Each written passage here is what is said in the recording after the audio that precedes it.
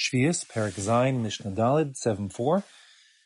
The previous Mishnah had said that one may not do sechora, which is commerce, normal commercial activity, with bechoros, with firstborn male cows, goats, or sheep, which are to be brought as korbanos. But if they have a mum, a blemish, which is a permanent blemish, then the animal belongs to a Kohen, but can be eaten as normal food. And in fact, the Kohen could sell or give that animal or the meat to whoever he wishes. It can be eaten by a non-Kohen as well. So our Mishnah here is going to say when one may in fact sell a bechor as meat, just in a way that should not constitute commercial activity. So the Mishnah says, Lakach bechor lemishte beno. If a person purchased a bechor, that's an animal for meat, for the sake of his son's party, let's say a wedding, ola regel, or he was planning on making a big suda in honor of the holiday. For example, he had a Pesach Seder or something going on, and lo tzarech lo, but then he realizes that he has no need for that bechor after all. He now, mutter lemachro, he is permitted to sell that meat to somebody else.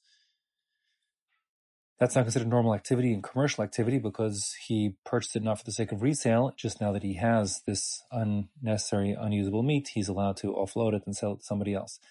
The Bartanura says that it's important, a separate din, that he cannot profit from the sale. That is to say, if he brought it for 100, he can't sell it for more than 100 because that would constitute commercial activity.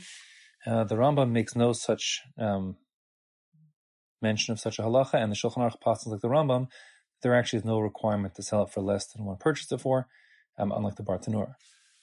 The Mishnah continues on now to talk about doing business with non-kosher animals. Besides for bechoros, we're talking here about a hunter who catches food. So the Mishnah says, Sade chaya ofos v'dagim.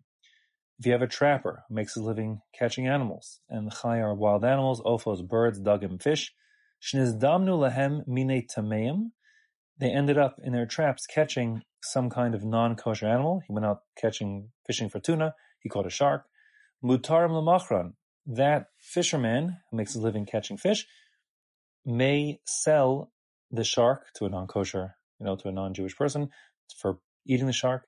That is permitted because he's not in the business of selling commercially on a normal, ongoing basis non-kosher species. You'll recall from the previous Mishnah, we had said that one can't do that, but this, can't do normal commercial activity, but this is not considered normal commercial activity, says the Tanna Kama.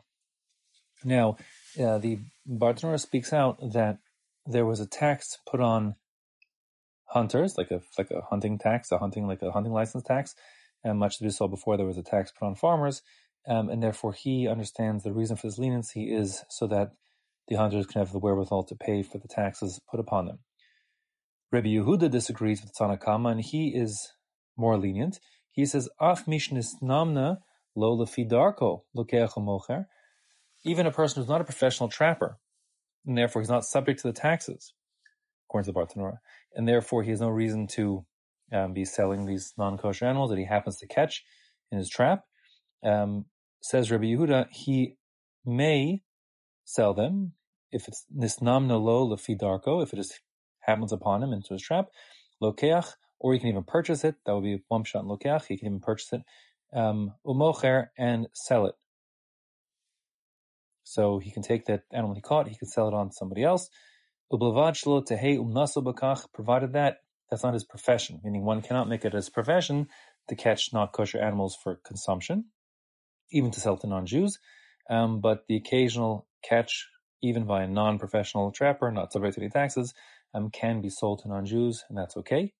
The Chacham disagree with Rabbi Yehuda, and they say no, the non-professional trapper may not sell non-kosher animals he catches by the by to non-Jewish purchasers to eat.